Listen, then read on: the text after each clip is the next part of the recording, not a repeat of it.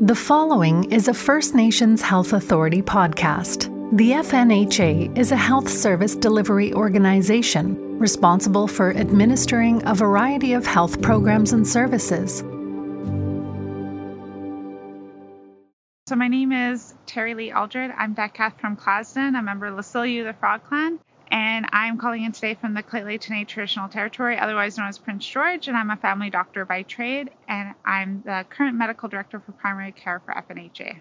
Historically, in First Nations communities, we've been disproportionately affected by different pandemics, including the smallpox pandemic, but also more recently the H1N1 pandemic. And so for us, vaccines have always been life-saving and could have prevented devastating loss historically if they were available. As Indigenous people know full well, there have been many instances where there have been wrongful research done on Indigenous people, including different experiments that happen in residential schools and Indian hospitals.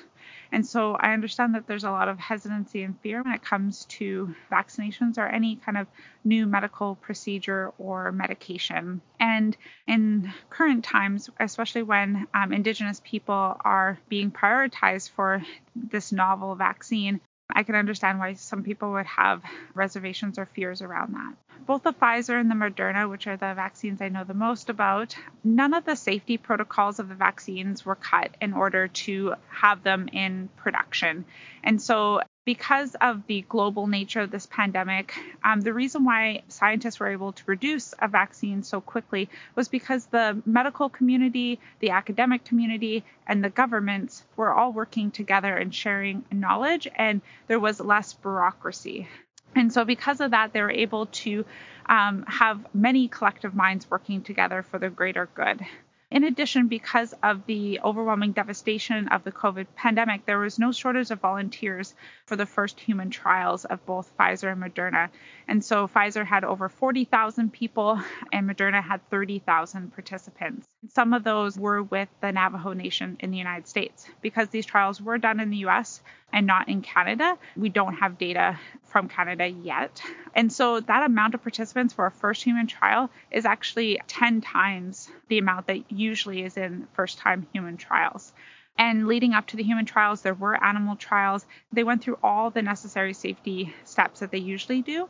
And for Health Canada to approve them, they also went through their judicious process to ensure that these vaccines were safe for widespread use.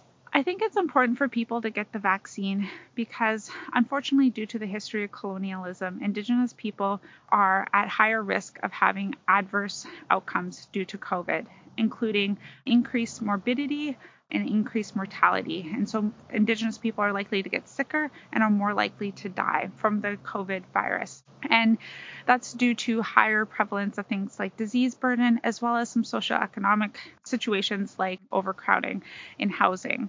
And so because of that, I think it's really important that people consider getting the COVID-19 vaccine because we don't know the long-term repercussions of getting COVID. And already there have been 3 specialized clinics that's opened in the Lower Mainland to help people who are having chronic symptoms due to infection with COVID-19. This vaccine could help prevent a lot of people from having really long-term consequences. In addition, we need at least 70% of the population to be immune for us to at least develop what we call herd immunity. And so even if you aren't somebody who has a condition like asthma or COPD or diabetes or heart disease that would make you at higher risk, you could have loved ones that do have those conditions. As well as younger people, we have a duty to protect our elders and children, people who are pregnant and breastfeeding, and those who aren't able to get the vaccine yet, or who may always be unsafe for them to get the vaccine. I was vaccinated. I was actually vaccinated on January 1st. And so heading into the new year, it really, in the end, filled me with a lot of hope. I was the week before uncertain when I would be eligible for the vaccine. But given that I do serve First Nations communities in rural remote areas, I was considered eligible. And after I got the appointment, though, there's been a lot of fear and anxiety this year. And so some of that came up for me too. really had to get my heart and my mind in a good place to receive what I really feel is good medicine. And so on January 1st, I woke up early and prepared myself mentally and physically to go in and receive the vaccine. And from the moment I got it, I was just filled with relief. And I had very minimal side effects. I had felt a little bit tired afterwards, and I had a little bit of a sore arm the next day. And otherwise, I've been feeling great. I think everybody's experiences receiving vaccines will be different. And so not all people may have the minimal amount of side effects that I did. Generally, they are very minimal. So it could be a sore arm for a couple of days. People may get a low-grade fever or have some muscle aches and pains. Generally, most people I've talked to have had very little symptoms from getting this vaccine. I'm a big believer of preventative medicine. And if you look at it historically, vaccines have saved millions of lives, from smallpox to measles, mumps, polio to flu, and the list can go on.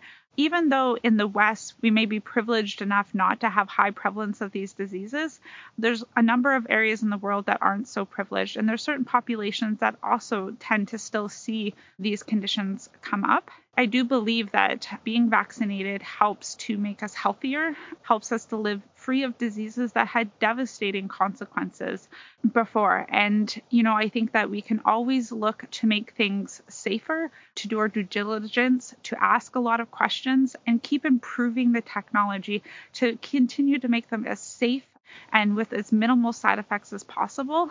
I really do believe that vaccines are good medicine.